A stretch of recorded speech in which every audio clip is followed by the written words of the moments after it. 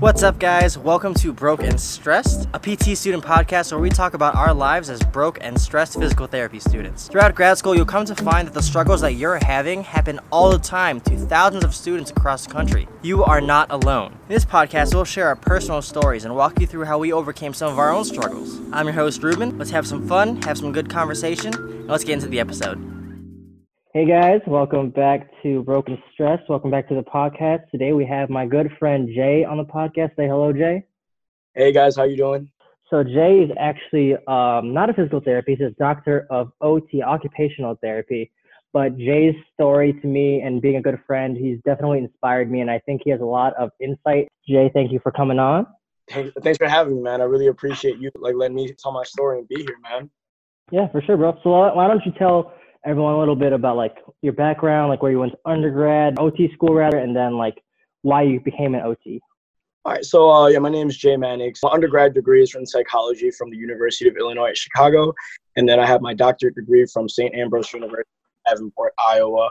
I'm actually a new grad. I graduated in 2019, May of 2019. So I'm in my first year out in OT school. I work in a skilled nursing facility out here in Elgin, Illinois.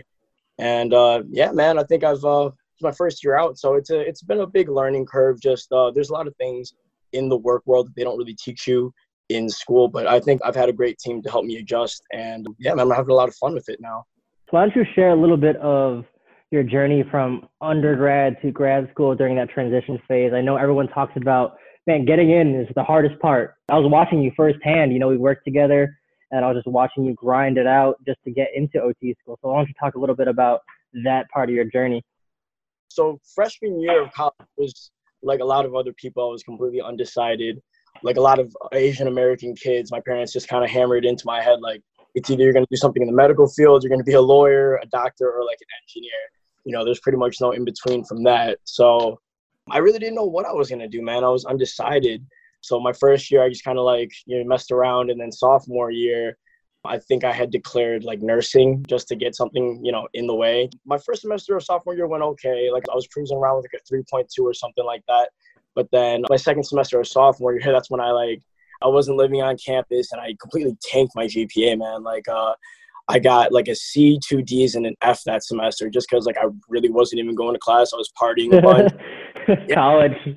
Living the college lifestyle, bro. Relate to that. But yeah, man, that really I got a 0.9 GPA that semester. I remember it was so bad, bro. I couldn't even tell my dad or my parents. I remember that summer just being home, and then my dad just kept asking me yo, so what are the grades? What are the grades? Because I was on scholarship, on a full ride on an academic scholarship, and I didn't know what to do. I didn't know what to say, and then eventually one day my dad just came into our room and he was like, "You've got to be fucking kidding me," and he knew. It was so bad, dude. He didn't even yell. I wanted him so bad to just yell at me or something, but he was just so disappointed. And that he didn't even give you oh man. Yeah, dude, it was horrible. He didn't even raise his voice at me. It was just you got to get your shit together. It was so bad because he knew that my mom would just completely flip a shit on the both of us. Yeah, man, it was at that point I went from that 0.9 GPA. I went from a 3.2 or something like that, or 3.1 or something like that, to a 2.25 cumulative GPA, man. At that point, I had no idea what to do. I was living at the time with our fraternity brother, JJ. He was in OT school. He was accepted into Rush, and I think he was about to start. And I just remember just coming back to the apartment one day, after I had to have that talk with my dad, and I was just completely defeated. I just asked him, I was I have no idea what I'm doing with my life, man. Can you give me some direction? And that's when he, just kind of introduced me to the world of therapy. Because, he asked me what I wanted to do. And I knew I wanted to do something in the medical field. I knew I wanted to help people. I'm all about, health, fitness, and just living a healthy life and helping people recover. So it just seemed like the best fit for me. The only problem was now I had to decide whether I wanted to do OT or PT, right? It was kind of a hard decision for me. But I think, honestly, what the biggest drawing point was just being a realist, right? So I had a 2.25 GPA. And I remember sitting down with JJ and looking at the classes for OT and PT recs, prerequisites. And like just looking at my GPA and like knowing myself, I was like, bro, there's no way that I'm going to be able to do like Orgo and Calc and all that stuff. And I just thought that that was pointless. Like me, if I know it's not going to be relevant to what I'm doing, like I'm not going to like be focused, as I'm sure a lot of people are. So like, at that point, I was just like, all right, dude, whatever. I'll just do OT. And so I shadowed it around. I got a decent amount of hours. I went around to like Marion Joy, UIC, and I found out what it was about, and I really liked it, man. I got a job at Athletico working with you as an aide, so that was pretty cool. That helped to broaden my horizons. At that point, I had a plan. JJ helped me to map out my classes and decide like what I was going to be doing, like how I would get into OT school. So at this point, bro, like I'm at like the bottom of the barrel, right? Like I'm at like rock bottom. I got like a 2.25 GPA. I'm looking at all these grad schools, and everyone's like, bro, you need like the minimum requirement is like a 3.25, and like every kid that's getting accepted is like 3.5 and above. So like I really had work cut out for me, man. It was hard. I think the hardest part of that whole journey, I mean the hardest thing to get over was just like being able to like face myself in the mirror and like realizing exactly where I was. Like, you know what I mean? Like I saw where I wanted to be, but you can't start your journey without knowing exactly where you are. You know what I mean? You have to build a strong foundation before you can have like a good building. You know what I mean? So that for me was like looking at Blackboard. You know what I mean? Looking at that grade. That was just everything, man. Like I think for so many people that's just so hard because it's just like admitting to yourself like how bad the situation is. I mean, I was doing this, and I'm sure other people were too. But like you know that it's bad. Like of course you know that it's bad, but you don't. You kind of like lie to yourself a little bit, saying, if I just show up for this test, if I get to be here, like I should be able to pass it, right? And you just kind of like loosely track it and hope for the best. And dude, that's like what screws you. You know what I mean? I'm really big into working out, and the analogy I use all the time is like, if you've never like worked out before and you want to like go in and bench 225 or you want to squat 315 or something like that, you can't just be like, all right, I'm gonna throw like 185 on because that looks like it's a decent weight, it's a respectable weight. No, dude, you have to like build that strong foundation, like. In terms of that analogy, you have to look at what your numbers are and then just start slowly building from there. I translated it to, meeting with my TAs, seeing what I could do to make up missing assignments or what I could do to, come into office hours to understand the subject better, man. And I think that's what's really hard for people, just like starting. It's for you. At the end of the day, man, like I think what really helped to drive me was like my parents always told me like these two things. They were like, we could always want the world for you. I can want the sun and the stars for you. I can want the best for you. But it literally means nothing unless like I want it for myself. Because it's at the end of the day, my parents have done everything that they can up until this point. Like they have a house, they have their jobs, they did everything, they got their dream. So this is like, once they're gone, like it's really on me. This is for my benefit only. That's what a lot of people, forget. They get so driven by like, oh, this person wants this for me, this person wants this for me. But, figure out what it is you want. And, like, you have to really dig within yourself and say that, that you want this. That's how you can start your journey. And then the other thing my parents taught me was just like, you either pay now or you pay later, but you always pay in life. You know what I mean? Yeah. So it's just harder work, hard later. So just for that, and like in the Laos community, my parents always told me stories about like how when they immigrated here, they were surrounded by a lot of like their friends who just were comfortable, right? Like just hanging out all the time and just being comfortable hanging out with each other and never really forced themselves to grow. And they didn't make the effort to really expand their horizons. So they just ended up playing around so much. And then later on in life, when they eventually settled down and had kids, they had to work like 2 or 3 jobs, later on because they weren't well prepared for it later. In my parents' sense, my mom and him helped put him through school at IIT. They both like worked like 2-3 jobs each. And they sacrificed a lot, man. They sacrificed a lot of their free time to get to where they are. And I think how that relates is like, they paid their dues early so that they could coast later. And I'm definitely seeing that translation now because, like getting into school was the hardest part, passing all, getting into school. But like now that I'm in the field, man, it's pretty like, it becomes mechanical after a while. Like you want, like you get a feel for things and it just becomes, not robotic, but it's really smooth, and being a therapist, it's a pretty easy job compared to most, man. Like we're not outside doing physical labor. We're not really like, cranking our bodies too hard. Like, yeah, we have to do transfers and stuff like that, but we're not working in like extreme conditions. We get paid out for it. I definitely paid my dues early so that I could, have like an easier job now.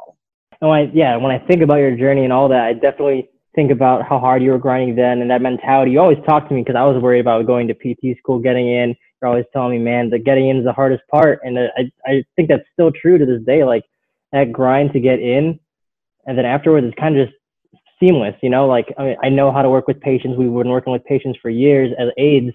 And then now it's just a matter of having the knowledge, and then it just becomes like riding a bike. It's like so easy and it becomes natural. It's part of our life now. Exactly, man. So like it really like, you know, all the shadowing hours and then clinical hours that you do, it really prepares you. Cause like now that I'm out in the field, like, I mean, I guess like my first month it was kind of scary because, you know, I'm the new guy, but now it's, you know, I love it, man. It's it's pretty easy. I really do like my job. I never wake up thinking like, oh shit, I have to go to work today. No, it's chill, man. I love my team. I love my job. Yeah. You just really have to take that chance, man. You just really have to swing. When you're at rock bottom, if your back is against the cages, man, what else do you have to lose? You know what I mean? Some of the best advice that I got from one of my professors in grad school, she used to be like, this lady Phyllis, she was like head of the program. She like ran a clinic and she did all these things. She had like a bench outside the school like dedicated to her and everything like that. And I just thought that she was like one of like the most successful, coolest therapists, like professors ever. And she was my advisor, you know, thankfully. And I asked her one time, I was like, Phyllis, like, how did you do this? Like, how did you become the shit? You know what I mean? I just straight up asked her. Yeah. And, you know, she laughed and she was just like, you know, honestly, I had no idea. I did not plan this. Like, I had no idea. And I think that's and I thought that was so cool. You know what I mean? Like someone so successful. Like you always, I don't know, me at least, like I always had this idea that like in order to be successful, you always had to have a plan. You always had to be like this type A personality that, you know, like always had this in line. And that was completely not me, man. Like I'm the kid that like shoves all his papers in his backpack rather than in the you know what I mean? Like everything's last minute, but it's on time, minute. And like I just thought I never fit the mold. And here, you know, this lady that I look up to just told me like, you know, I didn't have a plan. All I did was just tried my hardest in whatever it was I do, whatever it was time, and that'll like always translate to your next step. You know what I mean? For sure. Keep going, and then eventually you'll find it, man. One of the biggest things about like people in our generation is like, you know, people get so caught up in this idea that like, you know, I have to get this job that I absolutely love. I have to love it 100%. Otherwise I'm not going to be happy for the rest of my life.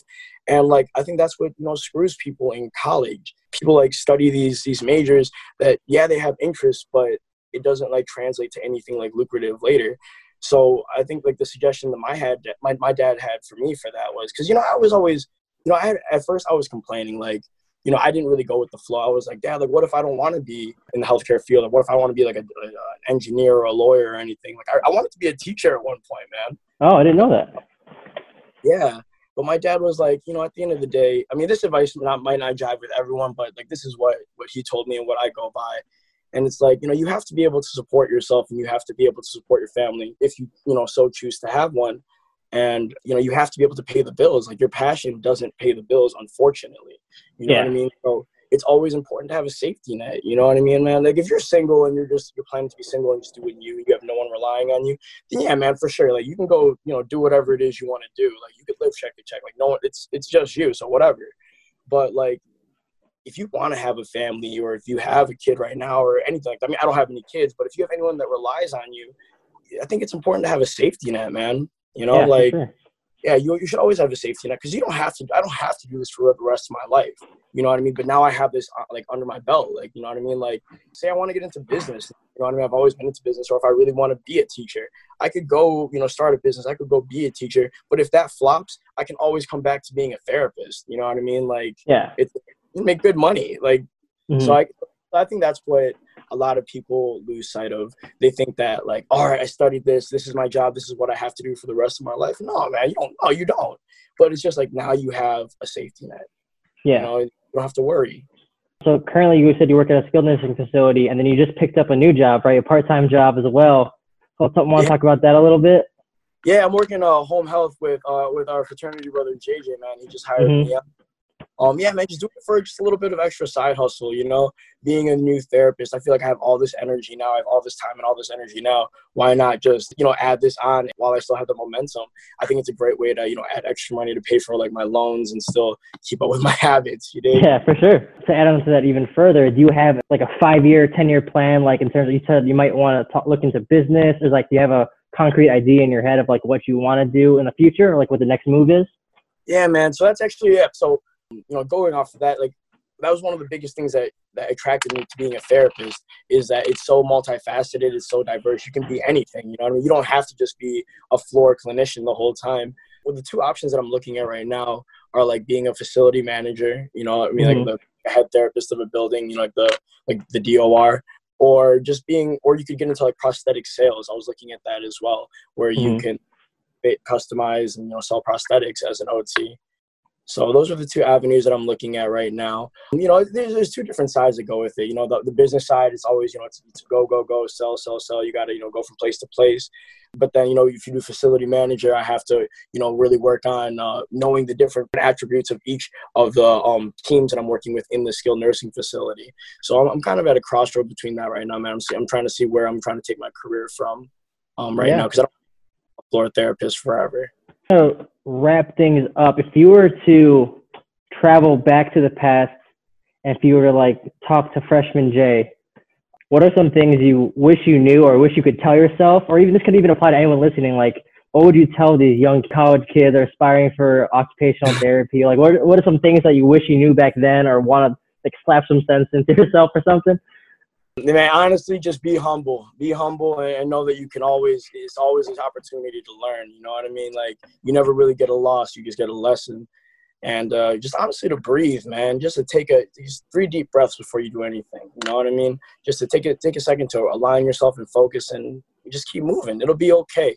It's, you know, we're young, still got all that motivation, all that energy, all that time. There's no reason to doubt yourself, man. You know, we're here in America, you know, got all this freedom, doing all these things. All this opportunity. You know, my parents came here as refugees, so like I just feel like everything that I have is a blessing. So I mean, just to make things short, man, to wrap it up, I'm ranting, sorry. No, you're fine. You know, just take those 3 deep breaths, man. It'll be okay, just to believe in myself. Honestly, it sounds so cliche, but you know, to everyone, man, just really believe in yourself. Yeah, that's awesome, bro. Thank you again. Like, I don't know, I've already said this a couple times in this podcast, but like, you are a big inspiration to me. And like, even if you look at, like we said, we're in a fraternity together, even the younger bros, they look up to you a lot, and they're like, man, I want to be at where Jay's at right now. He's just living his life. He worked hard. Now he's just living life to the best, you know? It's fucking awesome. Hate that. Yeah, bro. And then to kind of end things off on like a positive or like goofy kind of note, why don't you tell us about a time or like some embarrassing moments that you had in Iowa? During OT school, did you have an embarrassing moment or something that really stands out?